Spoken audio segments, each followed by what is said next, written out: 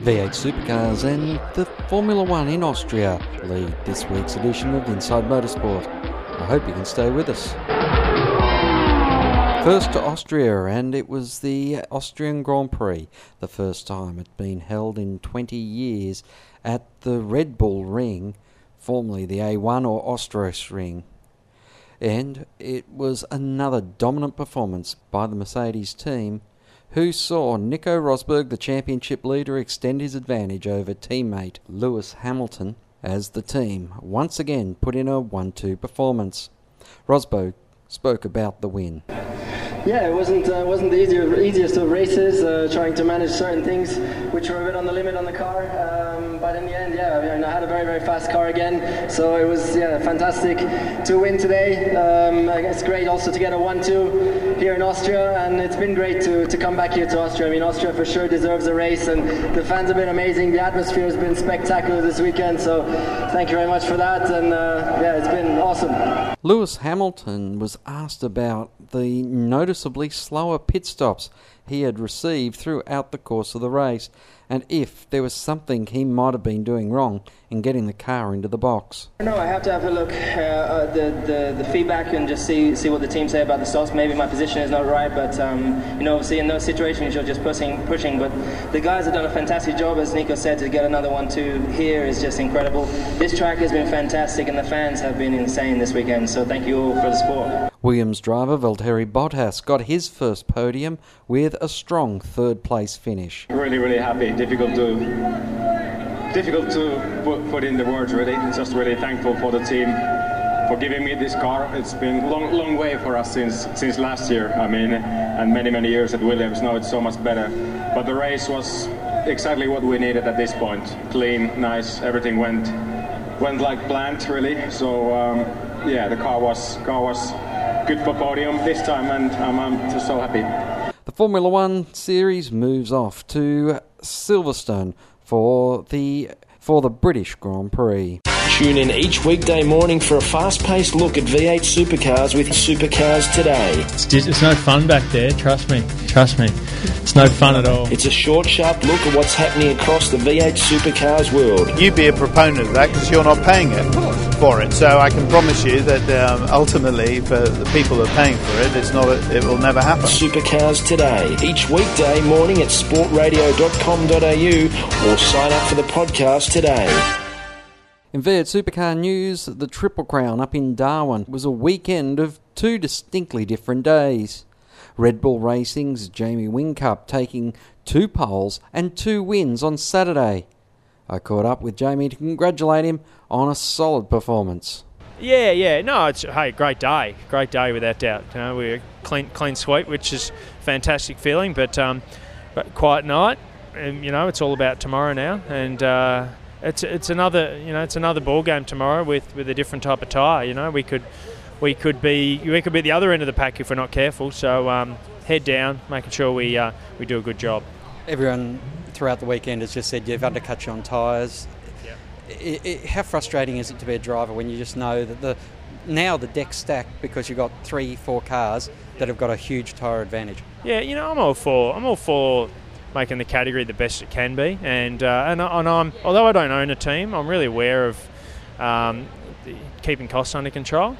But I think that there's certain areas where you've got to cut costs, and tyres aren't that area. All we're doing is just dumbing down the show, and for the sake of $1,000, So, as I say, it's pretty annoying. We'll do 20 laps tomorrow on just completely shagged tyres, sliding around all over the place. As I say, it won't be fun for us. It won't be good telly. Looking forward to throwing the softs on.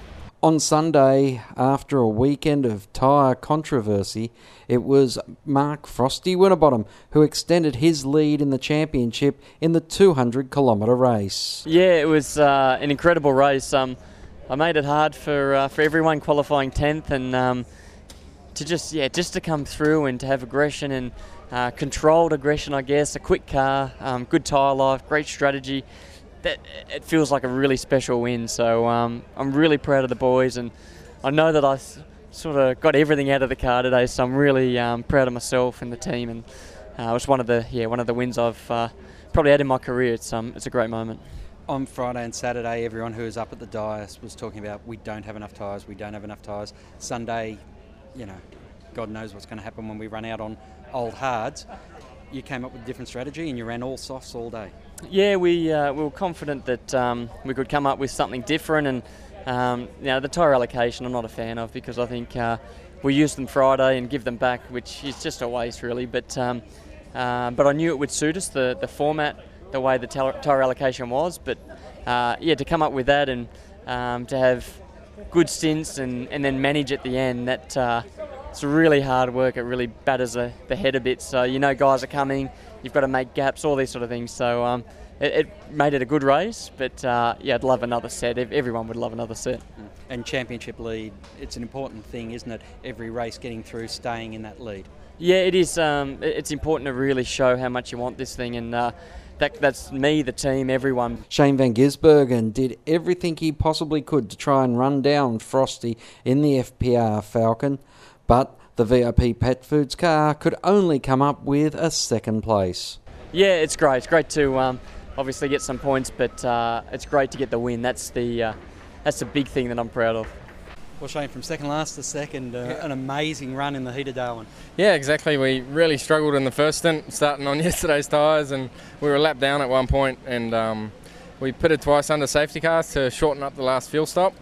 And we were second last with one guy behind us, and away we went. But the pace was really good. The car really looked after its tyres, and then, of course, with that last pit stop, it put us right in with Jamie. So, yeah, it was a pretty amazing comeback. How often do you make the calls from the driver's seat on when you're going to come to pit lane? Yeah, I guess they called me in straight away, and just to shorten up that stop. And I said, man, we got to stay out, otherwise we're going to go a lap down. And that's what happened with a couple of guys, and we stayed out, caught the train, and then pitted again. So it worked out pretty well. Otherwise, it would have been a long day, a lap down. So yeah, the strategy was really good in the end, and I think we did the best with what we had. Now, of course, you could see just how far Frosty was getting out of shape, particularly through the right-handers, which I'm putting down to the crossing of the tyres. I agree. Yeah, you then had a situation where you get the car sideways so often.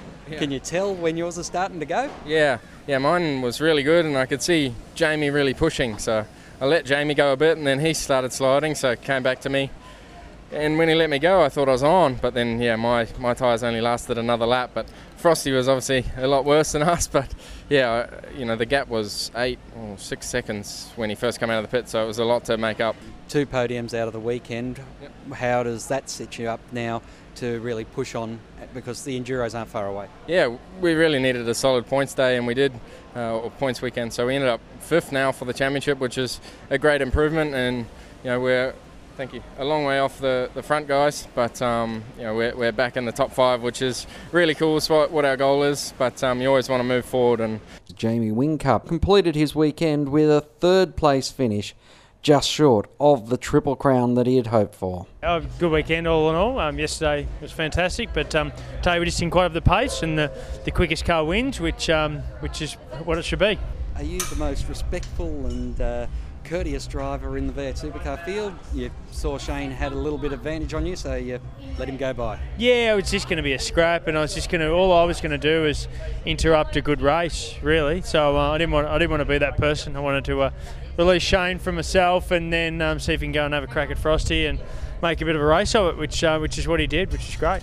You have a data sharing arrangement with the 888 cars, and obviously Shane's data might be interesting to look at, or is he just such a way out there driver it doesn't mean much? Oh yeah, no, it was. If it didn't matter, it wasn't because it was Shane. It could have been anyone. I just if someone had pace on me, they're always going to get through. All I was going to do is hold them up and prevent them from going and potentially winning the race. So I couldn't win the race, so I just want to get out of the way, to be honest. It's looking like Gary Rogers Motorsport. You and Craig are helping pack up the team. It takes you back a few years. Yeah, no, always. Every round, we're always packing up the team. As soon as we finish this one, I'll be back to pulling the floor up. All the best, and have a great time in Townsville. Yeah, Townsville. Yeah. The V8 Supercars moved to Townsville in 2 weekends' time. That's all we have time for this week on Inside Motorsport. Till next time round, keep smiling and bye for now. Inside Motorsport is produced by Thunder Media for the Community Radio Network.